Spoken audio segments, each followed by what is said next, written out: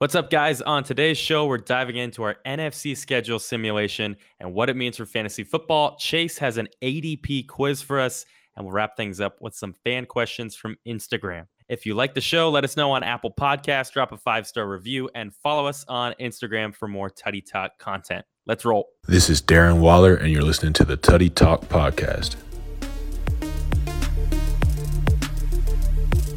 Streaming from beautiful Portland, Oregon, for all things fantasy football.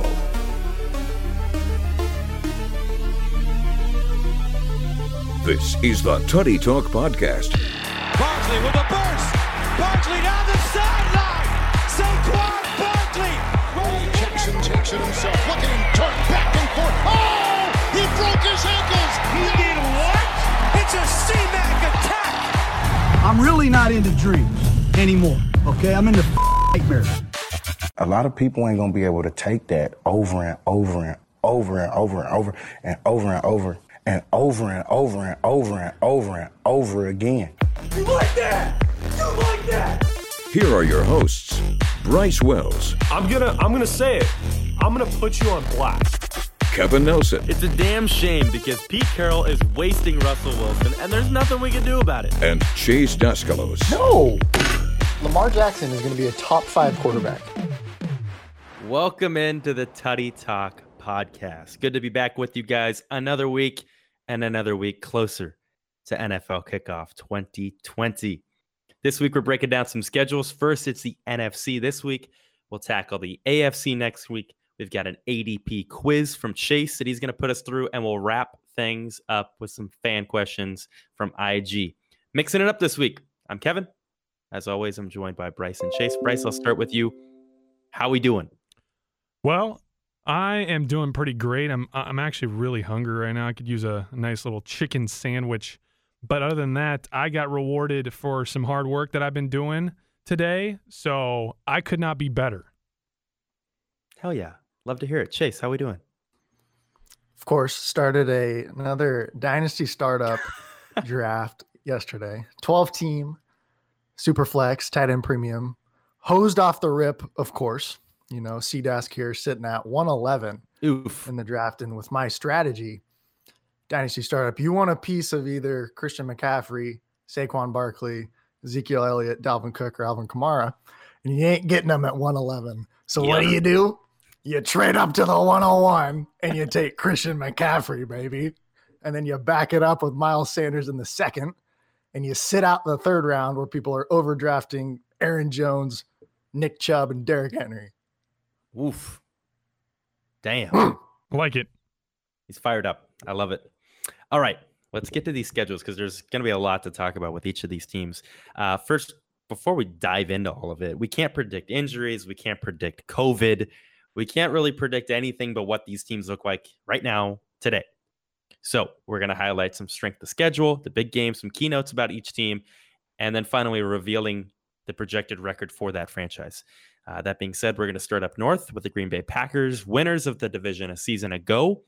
May not be the pick that a lot of people are going with this season. Minnesota on the rise, and all the question marks surrounding Aaron Rodgers. But starting with the Packers, they have the 15th toughest schedule this season.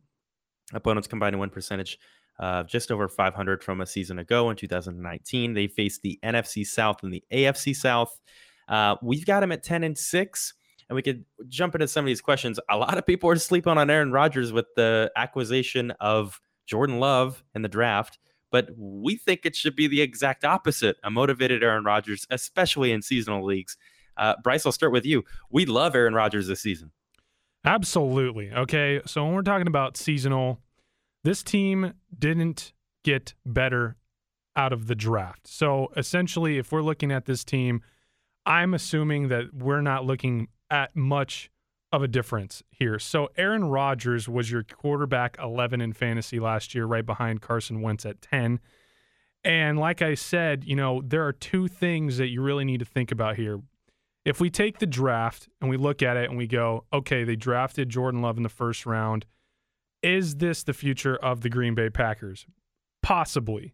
I think that most of us are under the assumption that Aaron Rodgers is going to stay for more than just a single season. We're not 100% sure about that, but let's just assume that we have him for next season. They still have Davante Adams. They added running back. They're going to have to throw like they normally do. There's no way that you can possibly imagine Aaron Rodgers being outside the top 15, in my opinion. I think if everything stays the same, he's right in that 10 to 15 range. However, if he's going on a revenge tour because Aaron Rodgers has one of the biggest egos in the league, we can assume that it could be much better than that. So when we're trying to consider drafting quarterbacks in seasonal leagues, I'd preferably like to wait a little bit longer to draft a quarterback, but Aaron Rodgers is a guy that people are kind of writing off because of this Jordan Love narrative. The guy's a developmental player.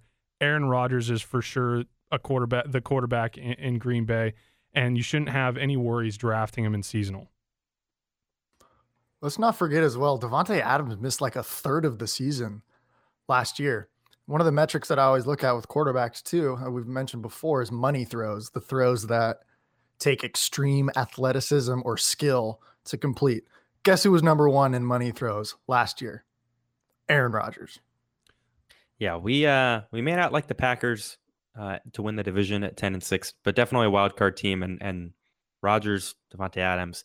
Maybe you can make the argument for one more year of Aaron Jones, but we'll get to the next team as we got to roll through these pretty quick. The Minnesota Vikings, and this is the team that we have winning the North, the 10th toughest schedule. Again, just over 500 with that win percentage. And the North faces the South of the NFC and the AFC this year. And so all these teams are going to have the same opponents in that regard.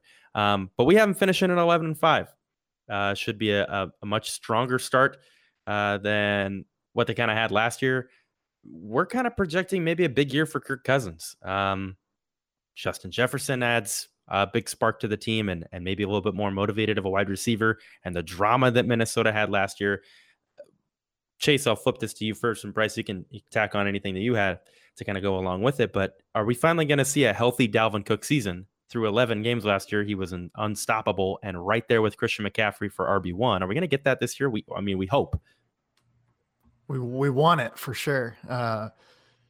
Minnesota, number 4 in the NFL to run plays per game with this schedule, and talking game script. That looks to continue. They ran basically 29.8 run plays per game.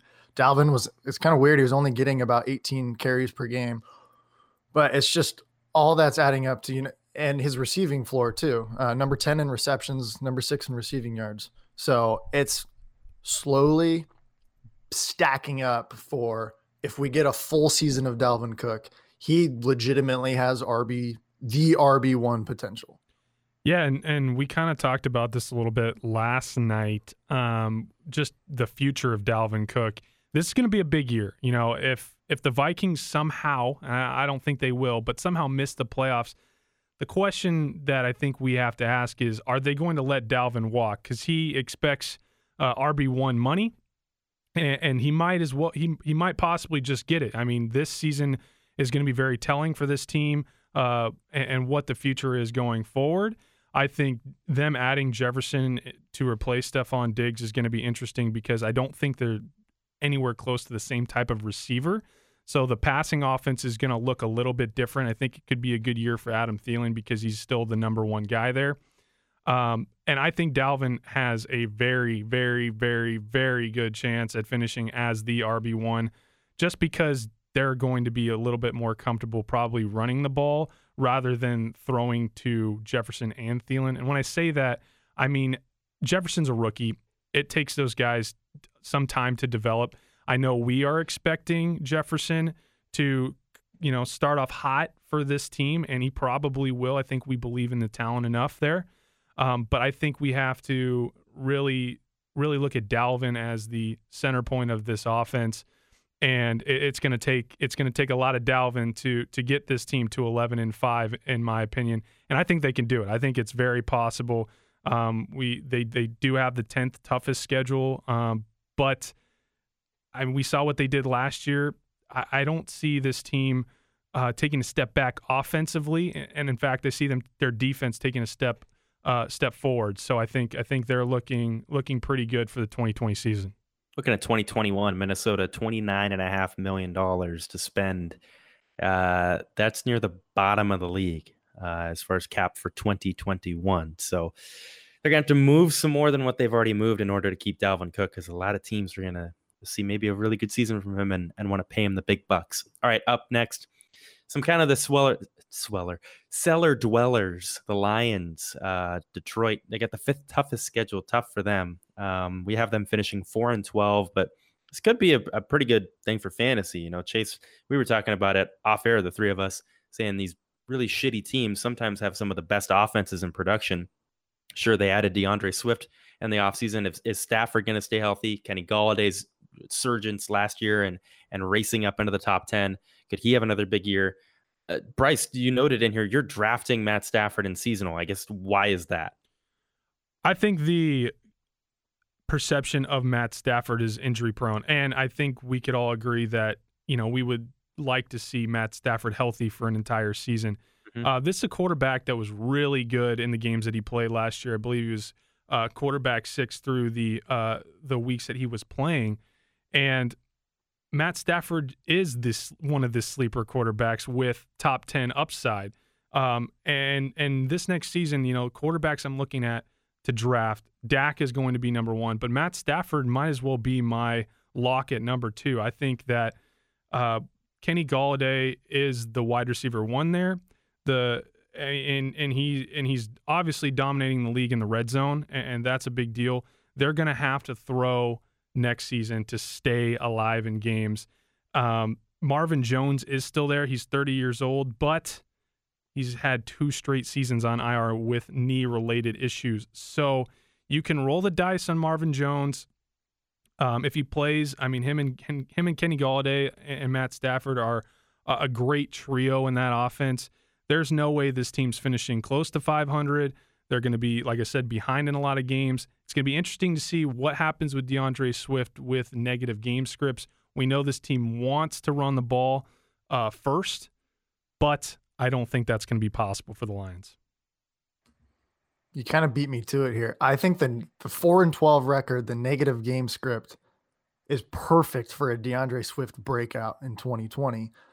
Because when you're down by 21 in the third quarter, and DeAndre Swift is a better pass catcher than Kerryon Johnson, who says he's not a third down back anyways, he's not going to be out there on third down.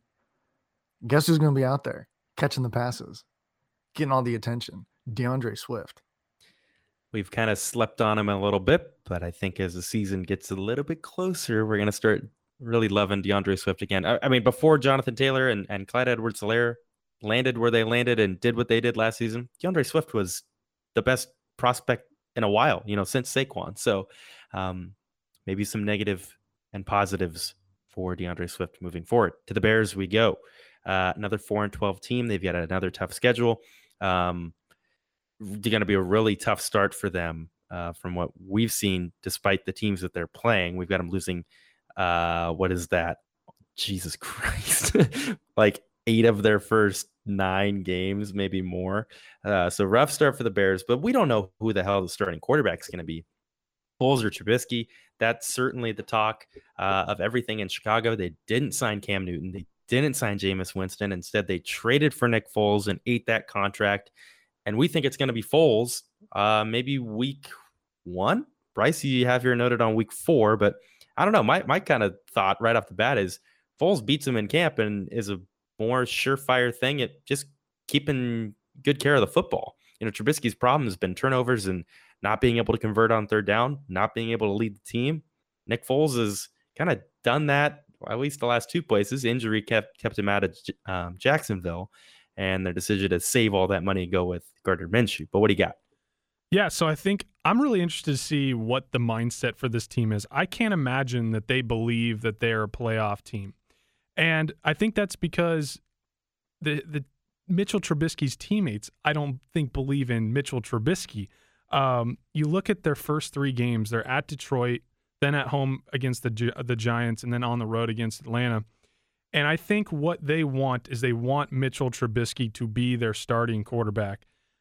However, if they lose 3 in a row, Nick Foles is coming in either during week 3 or week 4. And I think they're going to try to force Mitchell Trubisky in this offense and give him one last opportunity. I think you're right. Nick Foles is going to outplay him in camp, but that doesn't matter to me. I think they're going to push Trubisky. I think the Bears are in a similar situation as Detroit. They're going to have to throw a lot in these games. They're not going to be able to run the ball that well. I'm not a believer in David Montgomery. He's an interesting seasonal pickup, but you're not actively trying to draft that type of player after what he did last year. In fact, I'm avoiding everybody but Allen Robinson because he's literally the only reliable piece there and has proven so the last few years in Chicago.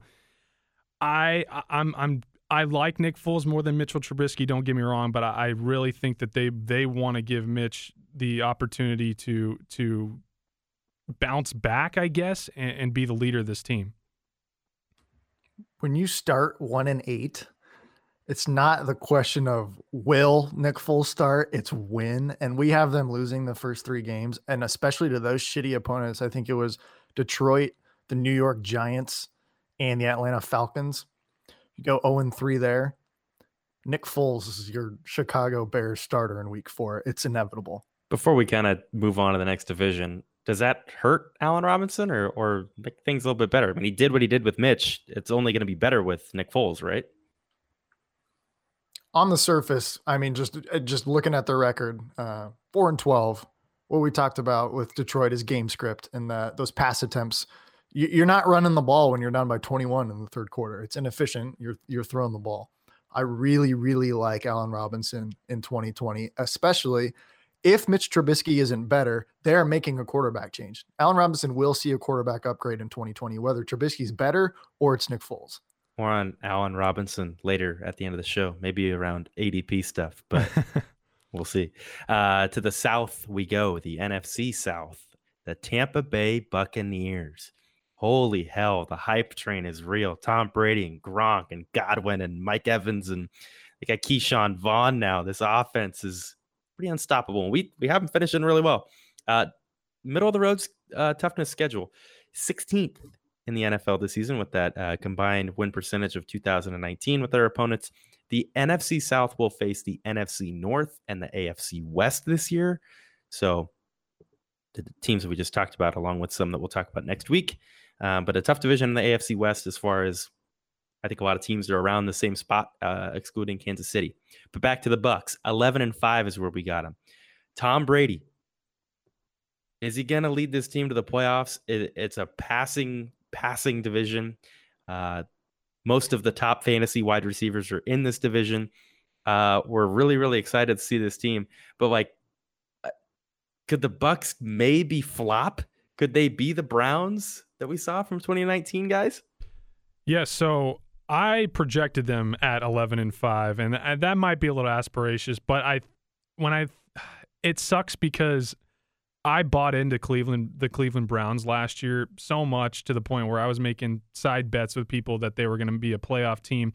You know, you see Jarvis Landry, you see Baker off his rookie season, which was great. Nick Chubb and Odell, and you see all these pieces, and you go, "Oh my God, how could this be bad?" And I think it's gonna be interesting for the Bucs. They have to play the AFC West. There's a lot of good defenses out in the West, so it's gonna be interesting to see how Tom Brady does. We've talked about regression with Tom Brady. He hasn't quite been the same quarterback as he was in previous years. Last year was very telling. I think that was because of a lack of weapons more, but I want to play both sides of the fence here because I think that there could be a chance that they are similar to the Browns. I ultimately don't believe that. I just think the defense is where a lot of their wins and losses is going to come down to, because obviously the rush defense is great. The passing defense is really poor, one of the worst in the league. It's tough not to buy into Brady too much, right? I mean, he's got all the experience in the world. You want to believe in Arians and the offense and Chris Godwin and Evans and Gronk now. It just comes down to whether or not that defense is serviceable in 2020. And I think if it's average at best, they're 11-5 easy. Tough division too. A lot of passing, We'll see Tom Brady and Drew Brees twice. But let's get to the Panthers first. New head coach, new quarterback. A lot of change in Carolina. They maybe didn't take the player that we thought that they would take in Simmons, linebacker from Clemson. Went a totally different route. We've got them bad season, 3-13. And we talked about it earlier, but why this could be very good for fantasy football. Some of us don't really like Teddy Bridgewater. Others of us think that he could be really, really good as far as fantasy production. While the team we say is going to be 3-13, yikes, these numbers could be really, really dumb. I mean, DJ Moore, Christian McCaffrey, Curtis Samuel, and Teddy Bridgewater, Mr. Checkdown himself. That sounds pretty luxurious, Chase, if you're a fantasy owner and you're taking these guys. Curtis Samuel's a guy that could be way, way down there in ADP that you could get a huge value for. And the DJ Moore hype train, I think, is there in Dynasty, but it's not there yet in seasonal. How many yards is Teddy Bridgewater going to check down to in the third and fourth quarter NFL games while the Panthers are getting hammered because their defense is so bad, and he's going to get so many garbage time screens to DJ Moore and Christian McCaffrey. They're just playing catch up the whole time. It is so appealing to have Teddy Bridgewater. I just traded for him yesterday. He's my third quarterback, and I feel like in a 2-quarterback league, that's perfect. I'm going to play him in Lamar Jackson bye week, a Kyler Murray bye week, and hopefully they're just getting absolutely smashed so he can stuff the stat sheet in the pointless fourth quarter while the Panthers are getting smoked. But you also traded DJ Moore. I did trade DJ Moore. But I got Tyreek Hill. So all right, yeah, that makes it kind of worth it. Bryce, you got anything about Carolina? Yeah, one really quick thing. First year coaches usually do poorly. Yeah.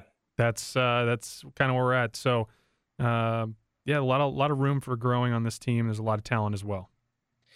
Atlanta. This is a team that went to the Super Bowl, not too long ago, and due to injuries and maybe age and just a shitty defense, has been pretty bad. They're going to be bad again this year. The 5th toughest schedule in the NFL. 4-12 is what we've got them at. I mean, holy hell. It's like, how do they get over this? Atlanta was once this really dominant team, great offense. Everything was going in the right direction. Maybe they kind of mix things up in the running game. They add Todd Gurley to a next to nothing contract, but Super Bowl hangovers, very real. Todd Gurley, though, I want to talk about that. Is he relevant in seasonal leagues? I mean, a lot of movement that we've seen in Dynasty from one player in particular. He's acquiring him in both of our Dynasty leagues, trying to get on that for more win now turnaround. If Todd Gurley is Todd Gurley from what we know a few years ago, MVP Todd Gurley, it could be really good. I don't understand why they added Todd Gurley, and I don't think I ever will. I think this Super Bowl loss still haunts them a little bit. You know what I do for hangovers? I drink some Pedialyte and scarf down some McGriddles. That usually cures it. I don't know what the direction is here in Atlanta. Like what's another team where I don't understand the mindset. You're getting a running back that has a clear history of injuries that have affected his value, especially on the previous team that he was at. And it feels like they believe they are a playoff contending team. They were awful last year. They did not get dramatically better for this next season. So when they add Todd Gurley, it seems desperate to me. It seems like maybe this is their last chance at playoffs. Well, it's already gone. Like start building for the future a little bit more. The line's solid when healthy. The defense is getting there, but it's in this division, it's not going to happen. And honestly, they're the worst, and they're the worst here. There's no way around it. And I kind of feel bad for Matt Ryan. I think he's going to be there for life, and their direction just doesn't seem like it's headed towards the right way. I think the passing attack could still be pretty good, Julio and Ridley, but the running game is just going to kind of flop. Maybe just popped into my head as Bryce was talking. Doesn't Gurley to Atlanta, and I know he's way younger than this guy was when he decided to hang him up after like 2 games, but it reminds me of when Arian Foster went to Miami. And just this weird, like, what the hell? And as soon as he had a good game, I'm saying this because I did it, I traded him in seasonal. He had one good game, and I said, all right, see ya. He had like a touchdown and, 20-something carries against Seattle in week 1, and I traded him. The dude retired the next week. Now, I'm not saying Gurley's going to do that, but if Todd Gurley stacks up a couple nice games early on in the year, trade him. Get him off your roster. Find a way to get something back where a guy goes, oh my God, I need a running back. And if you have RBs, which we're suggesting to everybody to do that in your drafts, take the running backs early, get the wide receivers late. There's so many good ones, quarterback late, all that stuff. You're going to have depth at running back. You're going to have, maybe not as talented wide receivers that somebody's going to want to trade you for and make that move, make that happen to go get Todd Gurley if he starts well. We're especially selling him too is because he's on a 1-year contract.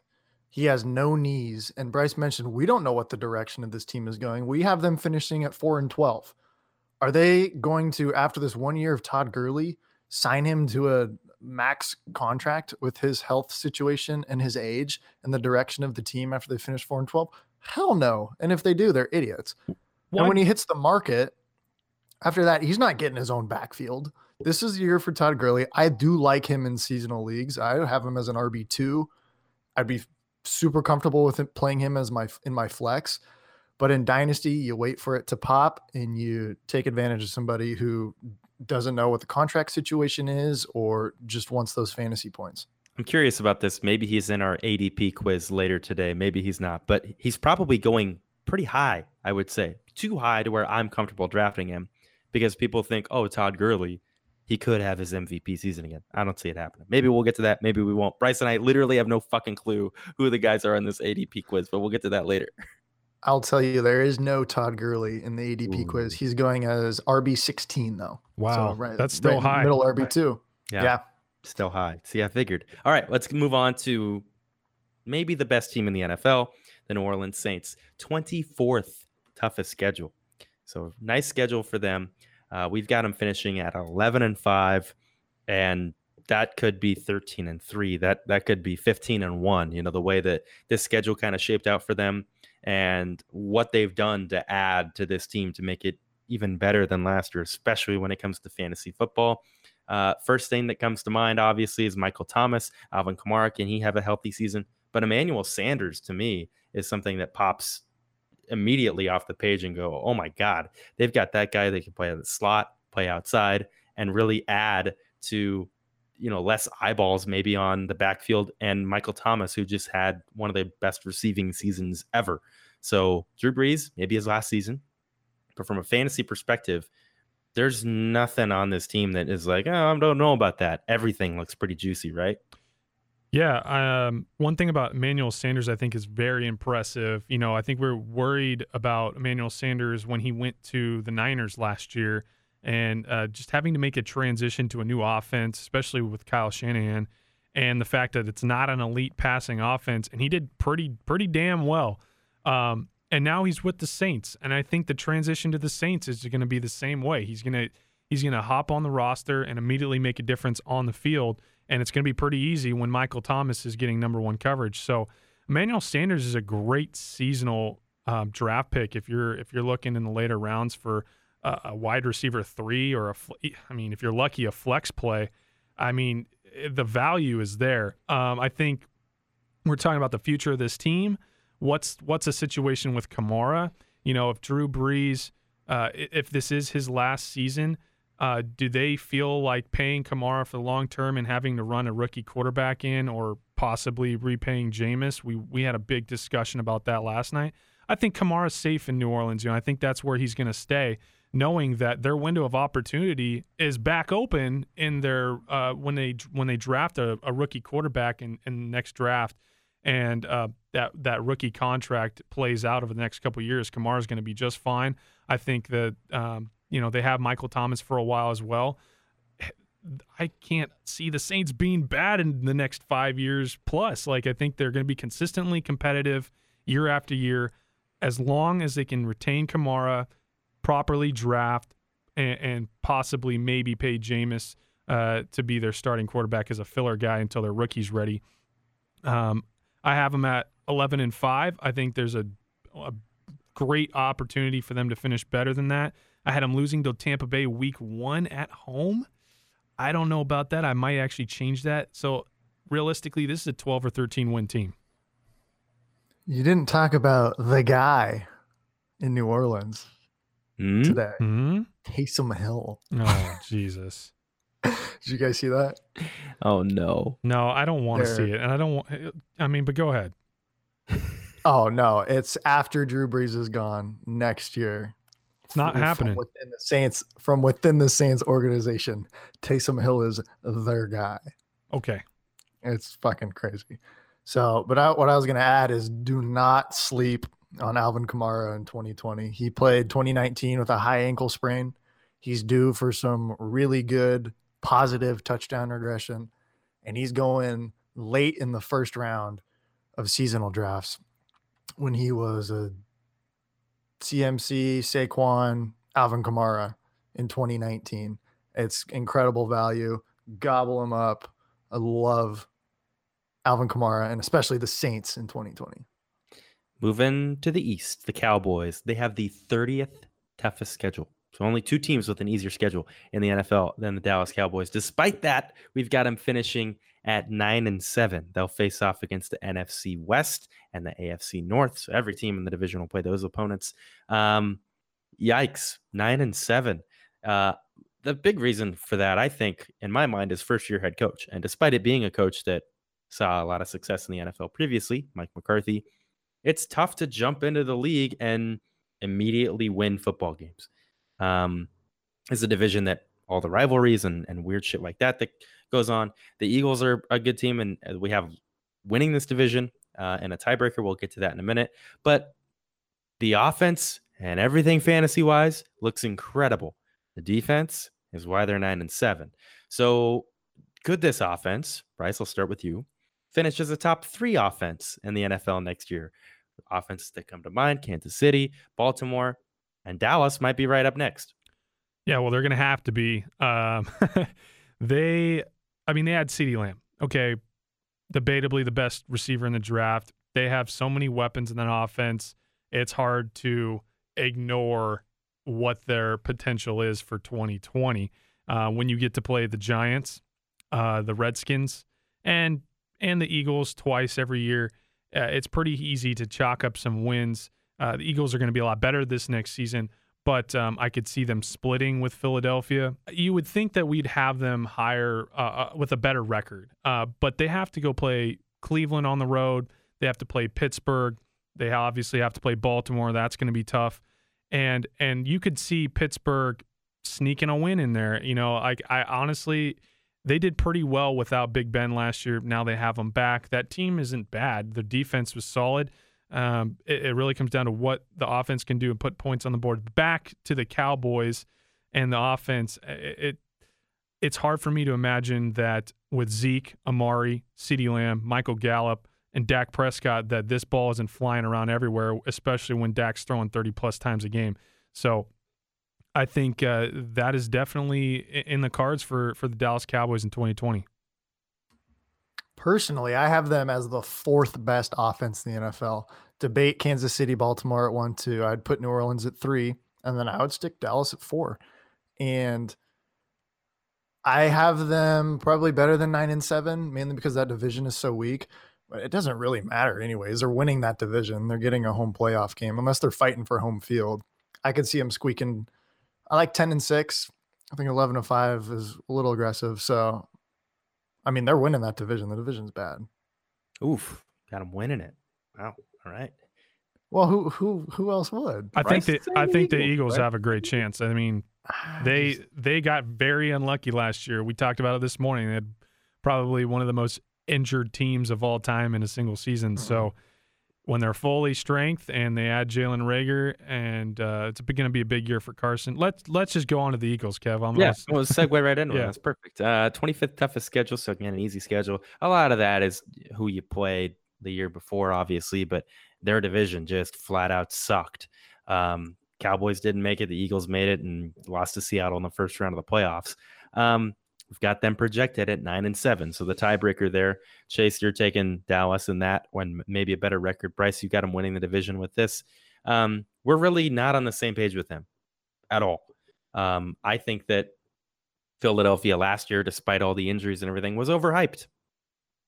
And injuries and all that stuff totally blew up what they thought that they had. I mean, Alshon Jeffrey sucked, was hurt. Deshaun Jackson was hurt and then tried to come back and got hurt again and never played.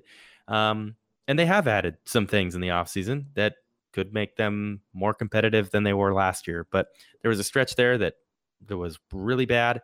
They ended the season on a high note, and they ended up beating Dallas that really won them the division in 2019.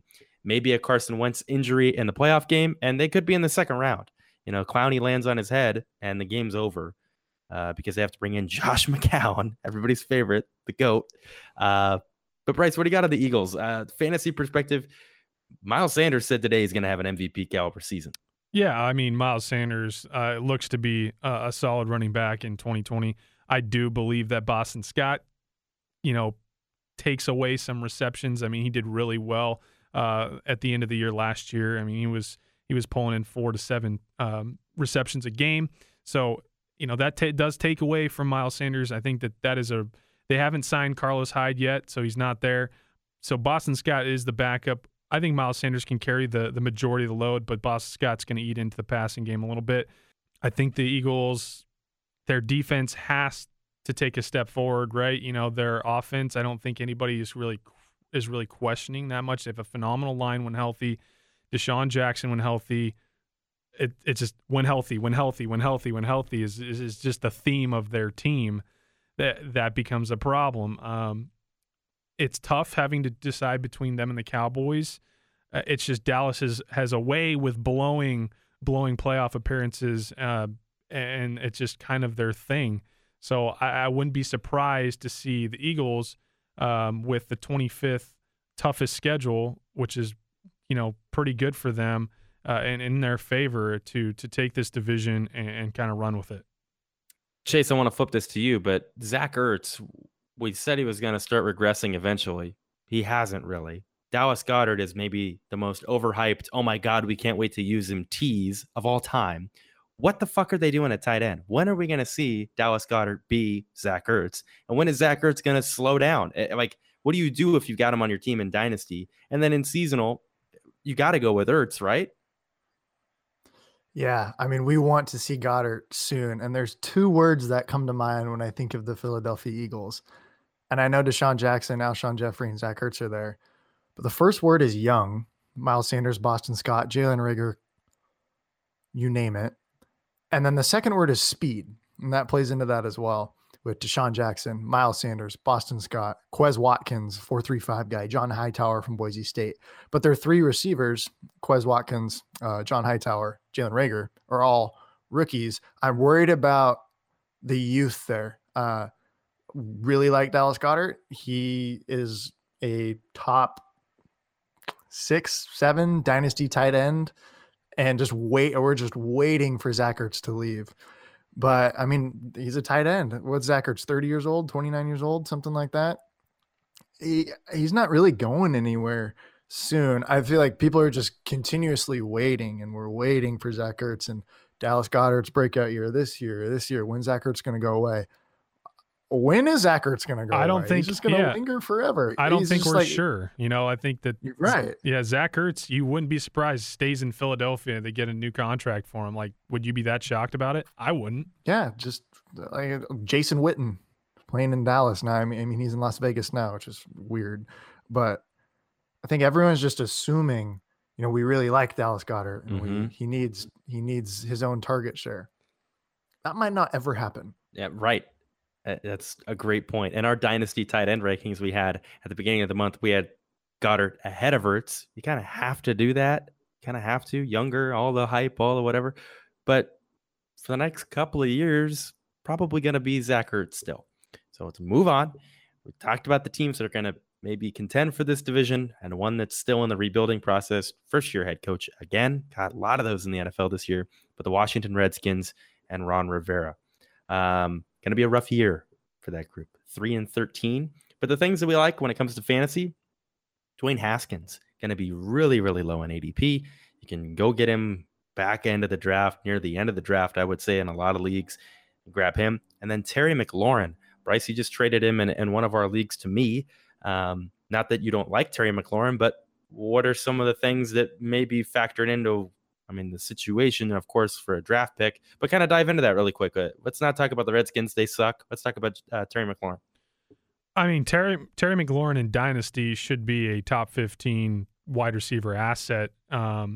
It just, the Redskins never rebuild. They're always in rebuild, but they never actually get to the final form of rebuilding. And I think there is definitely more hope with Ron Rivera there. I think that's a great sign for them to improve from a head coaching aspect. You got to love that part of it. I'm not going to be drafting Dwayne Haskins this year. I probably will never play Dwayne Haskins if I do have him.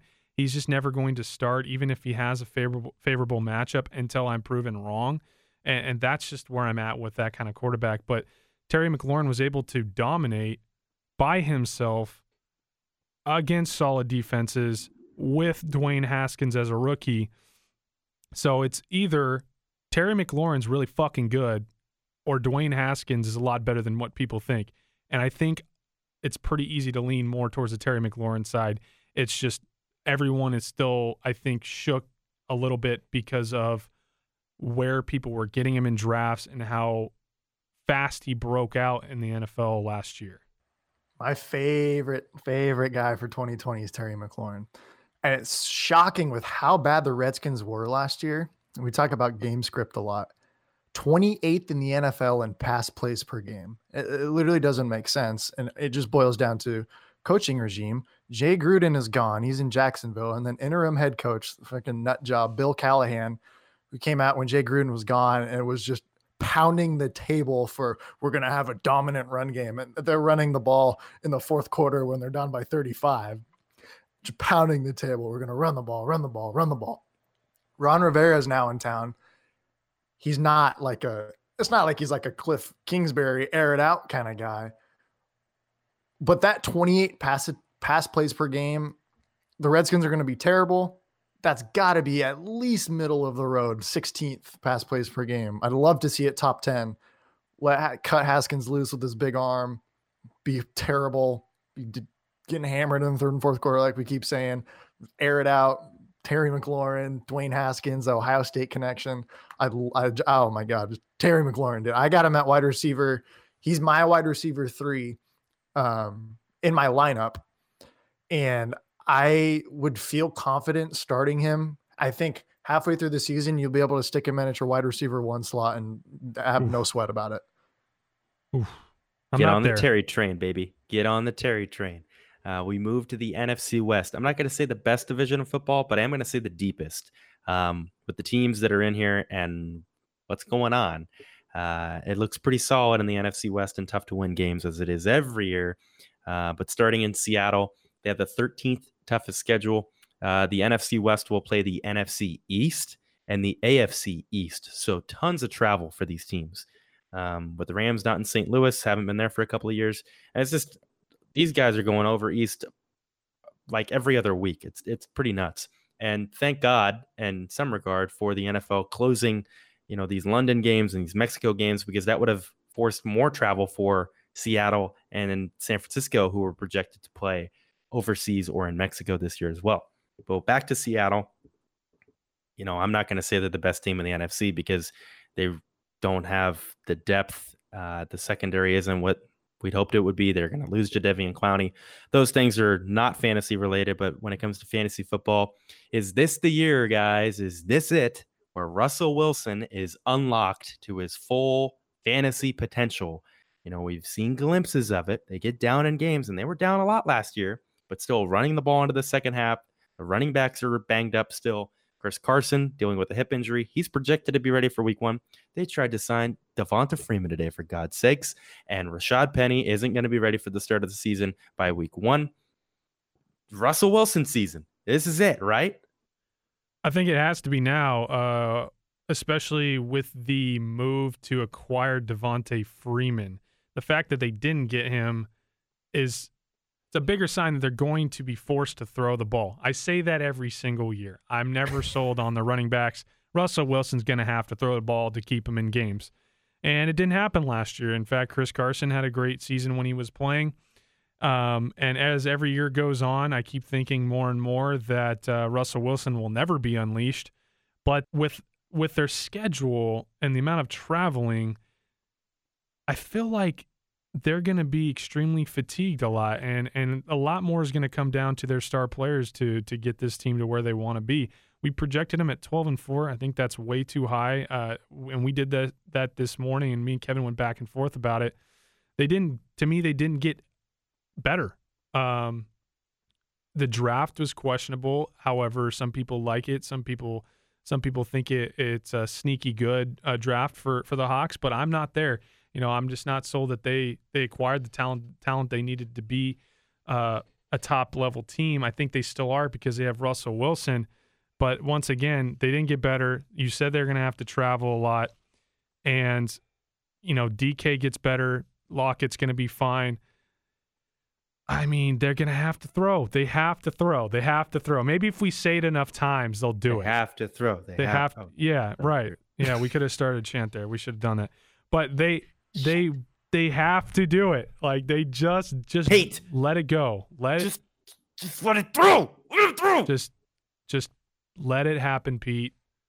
I think they're going to be actually forced to do it. They're not going to be able to just, pussyfoot around through the first couple quarters and have Russell Wilson save them in the third and fourth. They're gonna have to come out hot every quarter.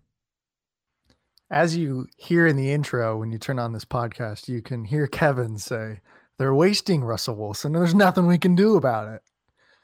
And that's exactly how I feel. The thing is, it doesn't really matter. He's so good that in fantasy, he's a top 5 guy. Like it doesn't really matter. But I just worry that we would just never, ever, ever, we'll never see it. Ever be able to see Russell Wilson unlocked. Yeah.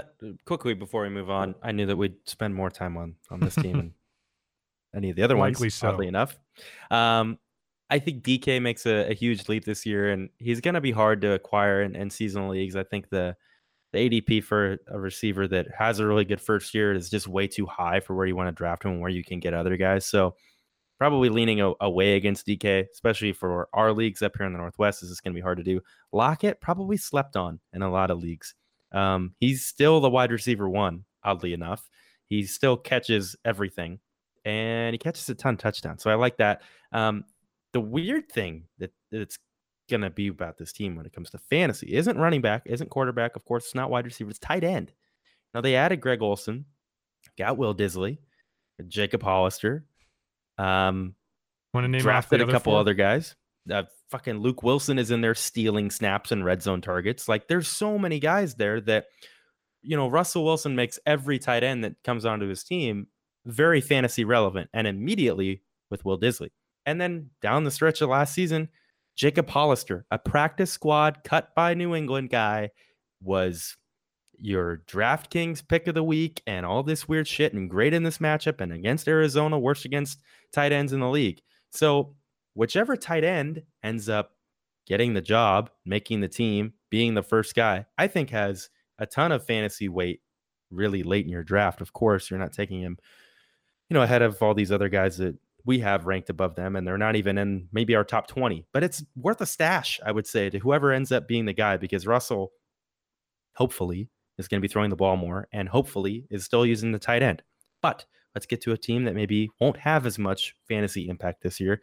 49ers are up next. 4th toughest schedule in the NFL. Playing those teams out east. But we got them at 11-5. And I think that the fantasy impact of that is they're going to run the shit out of the ball. You hope to see the George Kittle from 2 years ago. There's no more Emmanuel Sanders. Brandon Ayuk takes that spot. Bryce's favorite. Stop. Deebo Samuel. He got hot last year. And everybody in our Dynasty League, I remember going, oh, man, I want Deebo Samuel. Got to find a way to get Deebo Samuel. And he's pretty locked up on the team that he's on. And you don't want to pay what you want to pay to go get Deebo. But seasonal, Jimmy G, kind of forget about it. But George Kittle, I'm kind of worried about. as far as a fantasy perspective because of how this team has kind of added some weapons outside. When he was the only guy on the team, he had the greatest tight end season in the history of tight end seasons, run after catch, yards after catch, all that shit. It was insane. But George Kittle, to me, we have him as our dynasty tight end one, as I say this, isn't worth where he's being drafted. I disagree.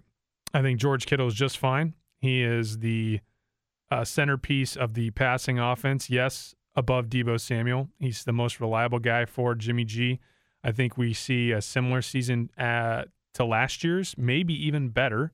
Brandon Ayuk will cut into some of that, but we saw what Emmanuel Sanders did while he was there, and George Kittle was just fine. Is Brandon Ayuk Emmanuel Sanders? Not yet, and we don't know what he is. So Jimmy G's most reliable target is still George Kittle, and the team actually threw quite a bit more than I thought last year. I thought Jimmy G was throwing around the 18 to the 20 times a game. Now, Jimmy G was throwing almost 30 times a game. It was a little bit less than that, and that's still quite a bit. When you talked about running the football, who the fuck's running the football? Right? Who the fuck is running the football? They can't. I don't want to say they can't run the football because they're going to throw their committee out there and go, hey, you guys go for it.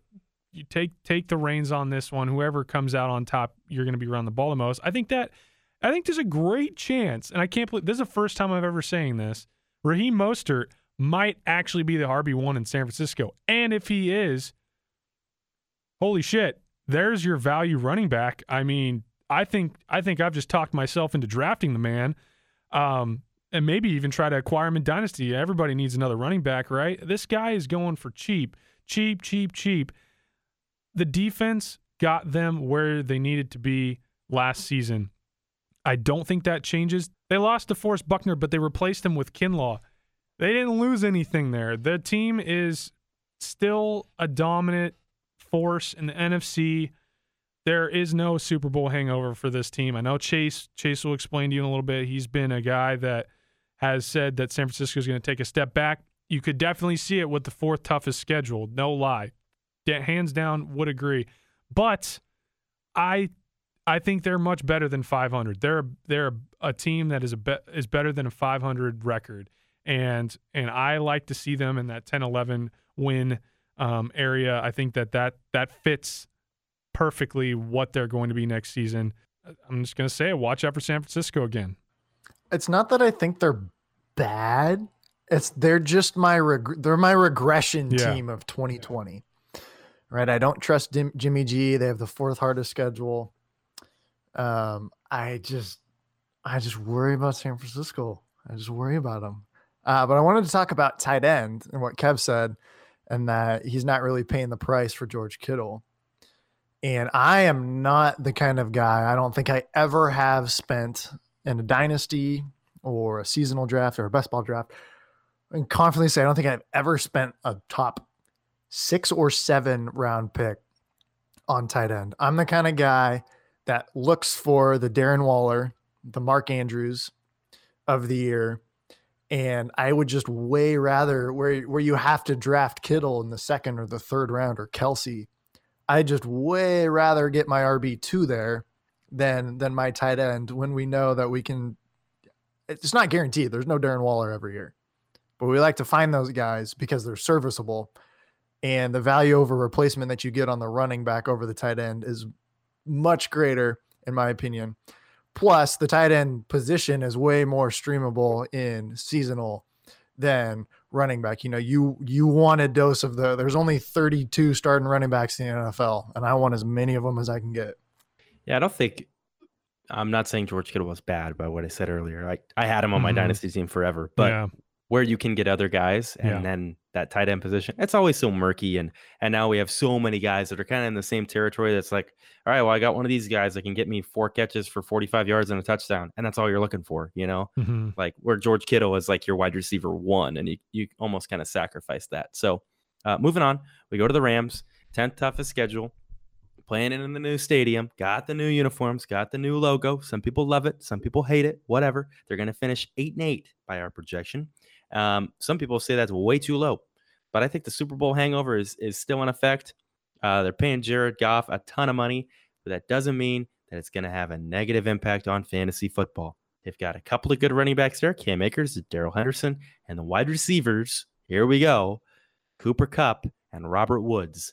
Get on the Robert Woods hype train. It's back. The guy was screwed out of touchdowns and opportunity last year. Kind of similar to George Kittle. I mean, Jesus, remember George Kittle getting all those touchdowns called back last year? What do you have, like 5 or 6? Yeah. I swear to God. So, I mean, I kind of feel the same thing about Robert Woods. Chase, you talked about it a few weeks ago, and it's so funny. What Bryce has mentioned a few times as well is like, God, we talk about something like right before the show, and right as we're about to go on the show and do it, it's like Bleacher Report says something about like Robert Woods is the best player to draft in the middle rounds of next year. Like, God damn it. Like, we're just going to talk about that without you having to tell us to do it too. But the wide receivers here, Cooper Kupp is going to be great. Tyler Higbee's a name to, in that tight end to watch for. That's going to be phenomenal. That's the guy. That's and a great pick. And that could be your Darren Waller. Right. And then Robert Woods, who wants to dive in on this first? The Rams as a fantasy football team are phenomenal, I think. I'll make it quick because I don't have a lot to say about the Rams. Sure. Tyler Higbee is the guy. That's your Darren Waller for 2020. I'm planting my flag on Tyler Higbee. They switched to 12-man personnel once Brandon Cooks was out. And when they did, Tyler Higbee went off. And it'll be interesting to see whether or not Gerald Everett is a factor when it comes to the passing offense. But I don't think Gerald Everett's the type of guy that can get you 100 yards and touchdown in a game. So despite his solid athletic profile, Tyler Higbee is your sleeper tight end, and as he was for everybody last year, the last half of the season. So if you want your late round tight end, that should be your guy to hunt down. You will be able to get him. People don't even know the guy's name hardly. That's all I have to say. I'm big on Tyler Higbee. I'm not going to add much other than keep pounding the table, pushing the button on Robert Woods because his value is insane. We mentioned there was only 4 wide receivers last year in the NFL who received over 100 targets and had less than a 5% touchdown rate. And there's DJ Moore, D.D. Westbrook, Christian Kirk. They were all in about the 4%. Bottom of the barrel touchdown rate was Robert Woods at 2.2%. Brandon Cooks is gone. He's Cooper. I mean, you have Cooper Kupp there, but I mean, in 2018, Brandon Cooks was seeing about 8 targets a game. He was banged up last year. I mean, the sky's the limit, as everyone would say, for Robert Woods. He's such a good value in 2020. He finished as wide receiver 17 last year ahead of DJ Moore, Cortland Sutton, Michael Gallup, right behind A.J. Brown and Lockett and Jarvis Landry. That's your wide receiver 2 with probably some low-end wide receiver 1 upside. That's what you're looking at for Robert Woods with Brandon Cooks out of the picture. Just final. Consider it. Love it. Final team of the night, the Arizona Cardinals. 8th toughest schedule in the NFL. We got them finishing at 8-8. We could dive into this whole team. Oh my God, what are they going to do in defense? And we've got this whole note here that's basically like me saying why they're going to finish last again. But we don't even need to get into that. Let's talk fantasy tonight and get to this. We could talk about maybe when we got a website one day, we'll have a whole column about why the Arizona Cardinals are still going to finish last. Doesn't mean they're going to be bad and super fantasy relevant. Kenyon Drake, DeAndre Hopkins, Larry Fitzgerald, Christian Kirk, and of course, Kyler Murray. Cliff Kingsbury offense. They're going to be probably a top 10 offense this year. And I'd be maybe shocked if they were outside of the top 10 this year. So fantasy numbers galore. Kyler Murray, we had a really tough time. We were going to do tiers of quarterbacks the other day, and it's almost hard to keep Kyler Murray outside of the top tier after what he did last season and what we expect him to do this season with all the weapons around him. But we'll start with the biggest move that they made in free agency and trading David Johnson away and getting DeAndre Hopkins in there.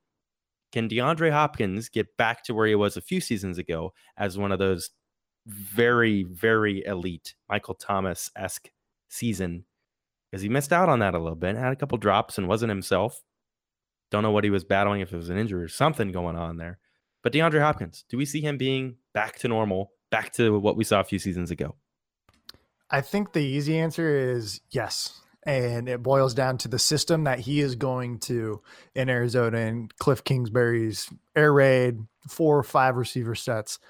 And the 4 or 5 receiver sets might be something that is unappealing to fantasy owners. I don't think it necessarily reflects in his ADP, but I think people would say, oh, there's more target competition there.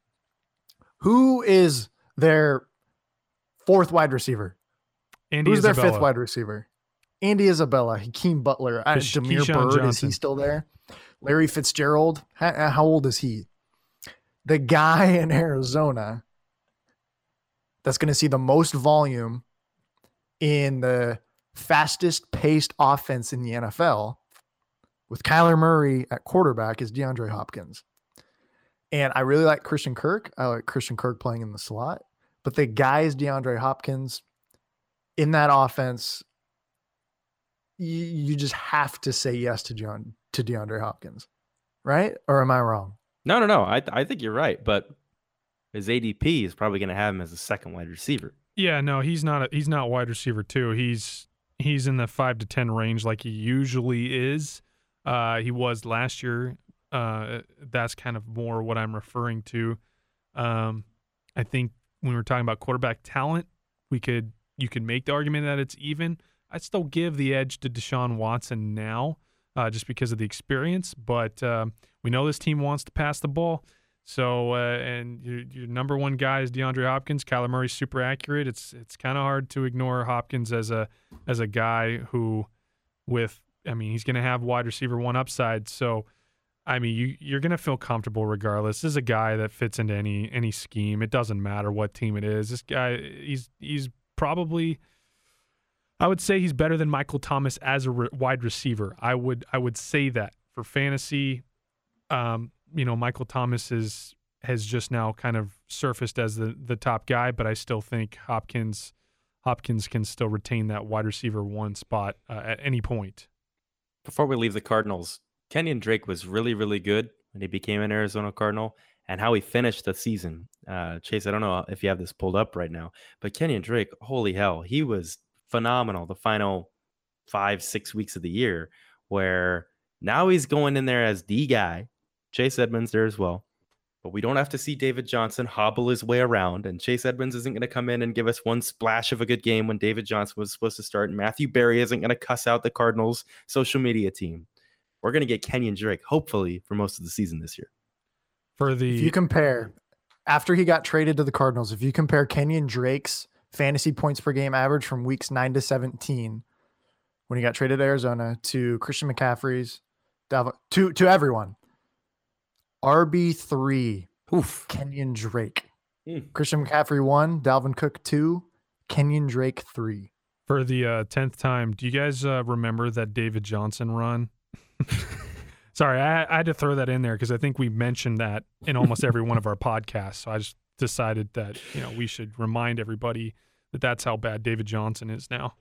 Pause the podcast, go to the Apple Podcast app, give us a 5-star review. After you're done doing that, go to YouTube and type in David Johnson, Tampa Bay Buccaneers run, and just prepare for the unpreparable. It is, oh my God. Okay, that's it. That's the NFC. Oh my God. Let's get to stuff I want to talk about. Let's get to this ADP quiz. Chase's ADP quiz. Bryce and I have no knowledge of this before the show. So we'll preface it with that. We don't know, all we see is what's on the show sheet here. So we haven't looked up ADPs. I don't keep up to date on that shit. It's May. But let's do it today. Let's jump in and see what we're dealing with, Chase. So as Kev said, we're going to play a game. First, to start off with this, ADP, average draft position. We're going to talk about quarterbacks, running backs, wide receivers, and tight ends. You listening to the podcast, I want you to follow along as well. I'm quizzing you, not just Kevin and Bryce. I'm going to say either something along the lines of QB1 is. If it's too hard, I'm going to give you a little clue, maybe to kind of lead you along here. But I'm going to say QB1 is. You guys are going to guess. I'll give you the answer.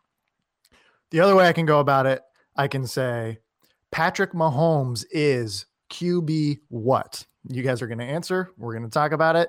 Really, the goal of this is we want to see where there's a lot of value in what we're seeing so far in drafts and where people are way, way like overreaching for. So first one, here we go. This guy finished as QB 17 in 2019 and is now going as QB 27 in 2020. Back Bryce. 10 spots. Bryce, you go first. Well, it's not Drew Lock. He didn't play enough games. It could be Teddy Bridgewater, but I also think it could be Dwayne Haskins. And 17 seems a little high for Dwayne Haskins, and Teddy Bridgewater didn't play a full season. But I think I'm going to guess Teddy Bridgewater going at quarterback 27.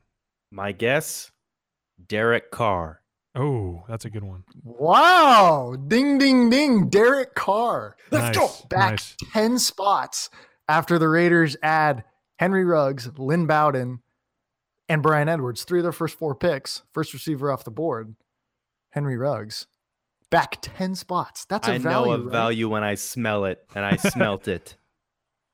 In no way are we saying take him before Patrick Mahomes, but if you're a late round quarterback guy, that's like undrafted in single quarterback leagues. QB 27. All right, now we're going to go to the flip side of this. Let's go. QB 13 is a guy going into his second year in the NFL. Oh, second year. Let's see. Rookie quarterbacks last year. Why am I blanking? Come on, Bryce. I've got it. Would it be Daniel Jones? It is the Duke Blue Devil Daniel Jones dude, going 2 for ahead 2, of baby. No, you gotta let me get. I gotta have a guess. Whoa! Oh, sorry. Whoa! You just fucking did that to me. No, it's too late for that. It's too late for that. Keep going. Go on. Keep going. So Daniel Jones, QB 13, going ahead of Matt Stafford, Ryan Tannehill, and Kirk Cousins. Is that a little too rich for us? I don't like that. I had a Kirk He Cousins. has the rushing upside. About He's 7 carries a game, actually. A high risk, But high QB reward 13, quarterback. The wide receiver. QB 13. The wide receiver room didn't change. The rookie gets better, and Darius Slayton. I could see him do a little bit better. I think it's right in the wheelhouse. I think that's right where he sits. Okay. Yeah. So before I move on to running backs, I want to add, this is average draft position. This is taking into account thousands of mock drafts and real fantasy drafts that have been updated up until May 18th. And what I want to point out is that this is an average. So it's really, really hard for there to be like incredible outliers. And what's important to mention with that is, if I say a guy is wide receiver 12 in ADP, he's going at 7 in some drafts and he's going at 17 in others. And just because he's at ADP is wide receiver 12 doesn't mean in your draft that you got coming up in the summer, whatever, that he's going to go at 17. There's a whole lot of variance to it. So I just wanted to add that. But we're going to move from quarterbacks to running backs. This one doesn't make sense. This guy finished 2019 as RB31 and is now going at RB21. And his team added a rookie running back in the 3rd round of the 2020 draft. Oh, Ronald Jones. That's my guess. Not Ronald Jones. Oh, Wait, 3rd can round. you read it again? My brain just blew up. Finished 2019 as RB31 and is now going at RB21. Team added a 3rd round running back, and he played college ball at Florida Atlantic University. Oh, Devin Singletary. Devin Singletary. Oh, boy. RB21, going before Cam Akers, J.K. Dobbins, and DeAndre Swift. That's blasphemous. Anyone who is listening to this podcast, if you draft Devin Singletary ahead of Cam Akers, J.K. Dobbins, DeAndre Swift, Keyshawn Vaughn, you're doing it wrong. You are doing it wrong. Devin Singletary is a bot, a certified bot. He is not going to return you the same value that he played at last year. Done. Thank you. Next one. Bryce. Sorry, just had to. I hate. Speaking of a that. bot, Ooh. but Jordan Howard, now in Miami, is going as RB what? 21. 27. RB 40. Oh, that's. And I yeah. like that. Yeah. Like, I would take him there. I like And Matt. the interesting thing is he's going after the shitty and injury committee is what I would call them. Marlon Mack, Marlon Mack, Darius Geis, Kerryon Johnson, Sony Michel, Ronald Jones, and Philip Lindsay. Yeah, I mean, So- given what Seasonal Miami league. has, yeah, absolutely. I That think seems RB 40. I want to Yikes. know what Matt Breida's ADP is because I think that's the better value. I think that's the guy that has the ability to be a better running back in Miami than Jordan Howard, the guy that they'd actually use not only running the ball but catching the ball. He just has to stay healthy on the field I'll say this: why not both? because that's not the right. You don't want to corner the Miami running back market. no, I don't. Right behind him, RB 41 is Matt Breida. Mhm. Oh, it's right So at that behind price, him. I think I'm taking Jordan Howard. Right Yeah. behind Kind of a him, lead 41. back.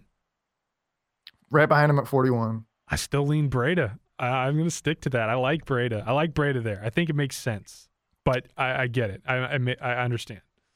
Go ahead. From the backfield, we're moving out wide. Wide receiver 7. I'm not going to give you any clues because there's only 7 guys here that you can think of. Wide receiver 7 is I think it's Mike Evans or Amari Cooper. And I'm going to say Mike Evans because I think we all think that that's definitely too high for Mike Evans in 2020. Ooh, let me think here. I'm gonna say, oh man, this is tough. I'm Could it be Odell? gonna say Odell Beckham Jr. That's a great guess. Thank you, Bryce. Bryce Wells. You are correct. Michael Evans, Oh, wide okay. receiver 7 in 2020, finished 2019 as wide receiver 5. So he's up 8 spots. Jameis Winston is gone. We mentioned this last podcast from Harrison's listener question. Jameis is gone. His boom bust quarterback's gone. 54% of his fantasy points came in 3 weeks, and he's up 8 spots. No thanks. I'm out. This is not a Mike Evans podcast, though. So sorry, Mike. We're This is never going to not reach even out to you to close. read a Darren Waller intro to our show. But It's if you never gonna wanted happen. to, if you wanted to, that'd be pretty cool. We'd just play it like half the time. Okay. Next up, finished 2019 as wide receiver 8, Hmm. is most likely getting a quarterback upgrade, and is now going as wide receiver 12.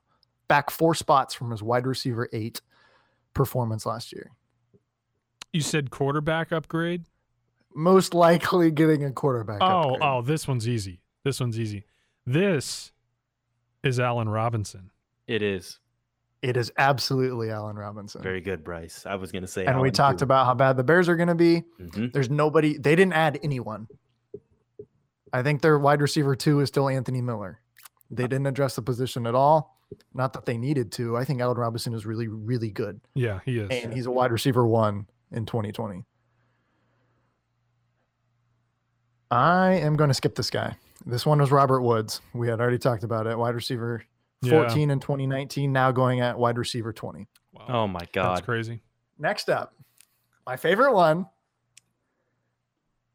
This guy, wide receiver 7 in 2019, now going at wide receiver 34, back 27 spots.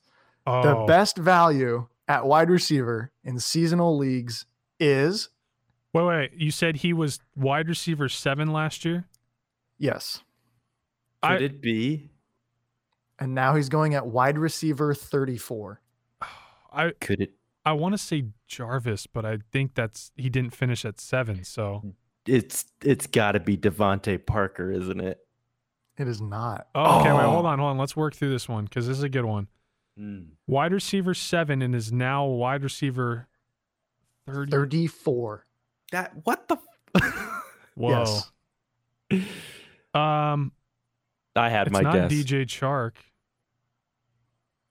I don't know. I'll say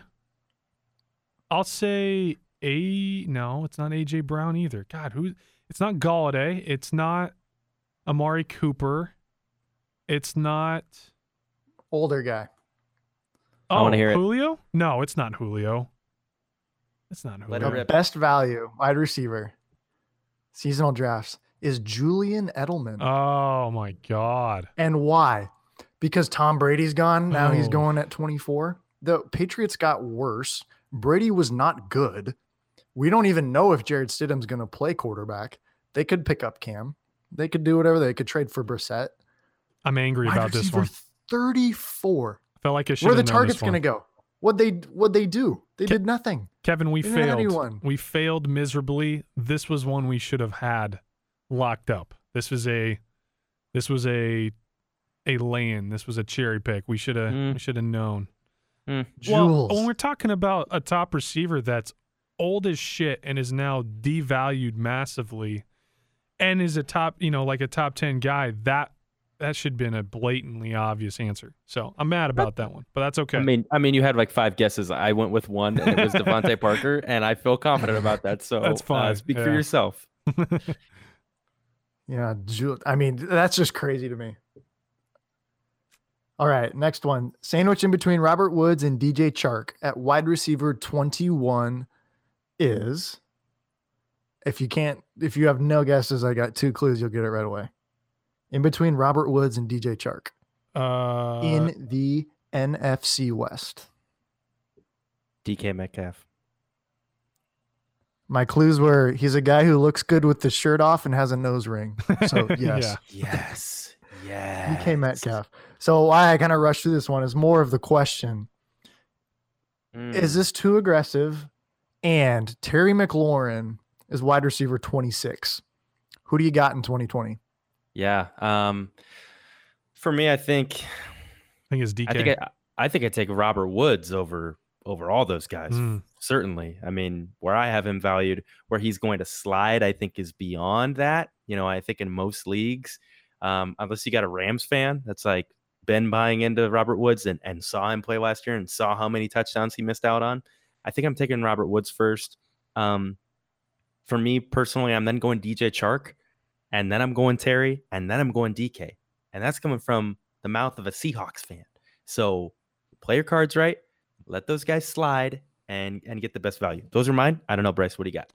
I'd say Robert Woods is definitely at the top of that list, and I think you have to put DK just because he's attached to Russell Wilson. Takes a second-year leap. I think his second-year leap is going to be bigger than Terry McLaurin's. And it's tough though because Terry McLaurin hit 1,000 yards. No, did he hit 1,000 yards last year? 900. 900s. Okay, yeah. So, yeah, I think obviously dynasty. I'm taking DK out of all those. Right. Right, but seasonal, it's Robert Woods at the top. All right, moving to the big boys. Tight end. We talked about him. Tyler Higbee is going as tight end what? 12. 18. Tight end 6. Whoa. And this shocks me. What? Because I think people have caught on. It's Oh my Travis God. Kelce, All right, George Kittle, Mark Andrews, Zach Ertz, Darren Waller, Tyler Higbee. All right, caught- to everybody, disregard what I said about Tyler Higbee and the Rams about an hour ago and throw it out the window. That's not your value tight end for 2020. I mean, he still could be. I mean, that's his average draft position. What if he does slide? What if people are like, who the hell is Tyler Higbee? Like you were saying, like people don't even know the guy's name. He got paid. Awesome. He's attached to this really good, high-powered offense. But like if he starts sliding. We're one Roto World blurb away from Sean McVay saying Gerald Everett's going to be used a lot more in 2020 away from Tyler Higbee dropping. So yeah, exactly. And as we mentioned, this is average. He's going before, on average, Evan Ingram, Hunter Henry. I'm not going to say the next guy because that's the next question. Austin Hooper, tight end 9, 3 behind Tyler Higbee. I'll give you a couple guesses. I'll give you a clue. You'll get it right away. Clue me. Fresh out of retirement. Greg No Olsen. way. No, Jason Gronk. Witten. Oh, Gronk. Yeah. Tight end 9. Is that too bullish? No. You like him at tight end 9? I kind of makes like sense. that. Yeah, inside the top 10 for sure. Last Yeah. one. This is a cluster. Guys we like. We want to sort through it. Tight end 14 is Noah Fant. Tight end 15 is Dallas Goedert. And tight end 16 is TJ Hawkinson. I want you to rank them for me for 2020. Tell me which one you'd rather have. I think you got it right. Go. I think you got it right. You I like think that's you like the way Fant, it should Goddard, be. Hawkinson? I think Hawkinson is more tantalizing than Goddard. So I think you could put Hawkinson ahead of Goddard, but I think it's right where it should be. It's right where it should be because you could see Goddard getting deployed along with Ertz, and just stealing touchdowns left and right. I think Goddard takes another step, whether it's taking the job there or not.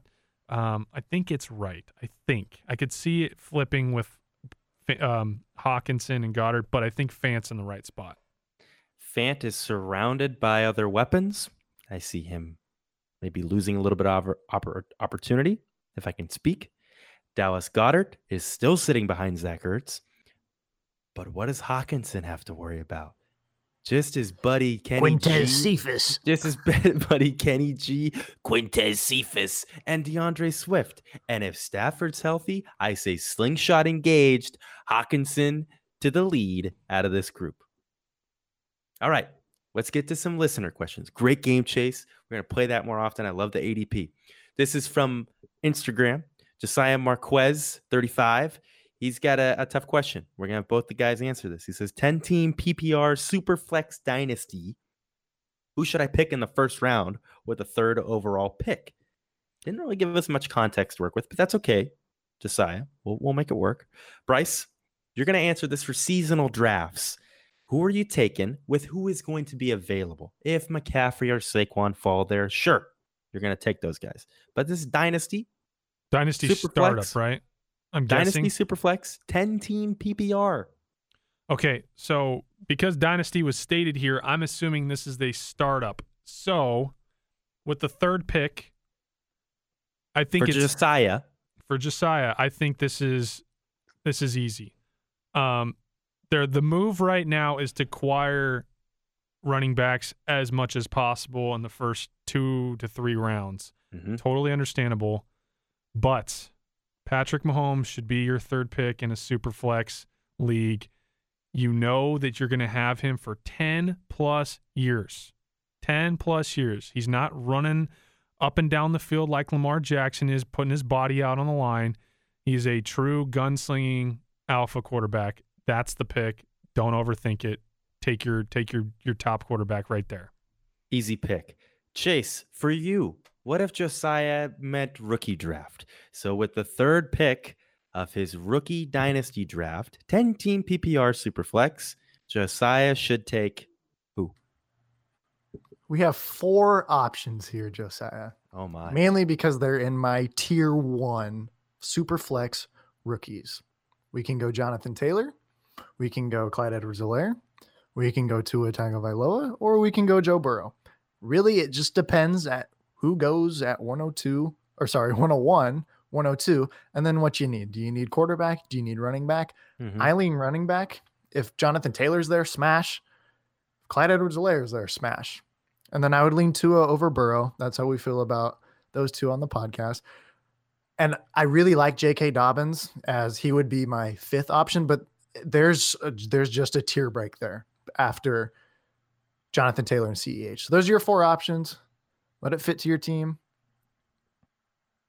Let us know, Josiah. and let us know. We want to know how it goes. Good luck.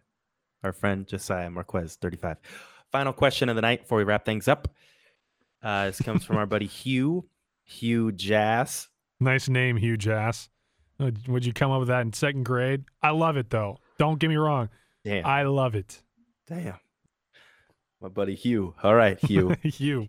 Hugh writes in and says, fellas, I'm in a predicament. Joe Burrow or Carson Wentz in 2020? Huh? Drum roll, please. Joe Burrow. Joe Oh, Burrow. damn. Joe Burrow. Did he just say Joe Burrow? Yes, he did. Joey B. What? Why would I Joey take? B. Okay. Why would I take Joe Burrow over Carson Wentz? And I will make this quick because, like I said, I was hungry like an hour and a half ago. I'm ready to eat this chicken sandwich. Damn. Carson Wentz finished as your QB9 last year through 17 weeks. So if we go to 16 weeks, he is your QB, I believe, 10. Okay. It's tough to project Joe Burrow as a top 10 quarterback, but I think that offense is just so much more exciting than Philadelphia's. There's so many more weapons that I enjoy more on that offense. Joe Burrow has the ability to huck this ball to whoever he wants, and he just has the talent, and I think that is going to play into my decision here. It's risky to take Joe Burrow here over Carson Wentz, but I think the upside and the ceiling for Joe Burrow is higher than Carson Wentz, and I'd like to take that gamble in 2020. That's it. That is the show. That is the episode. I know it's the off season, so thank you for tuning in to Teddy Talk this week and every week. Hang in there. Get through this long weekend. We'll have another episode for you next week. We're going to go over some AFC stuff, some more ADP stuff, and we'll get through this together. Drop that 5-star review on Apple Podcasts and check us out on Instagram. We'll talk Teddies with you next week.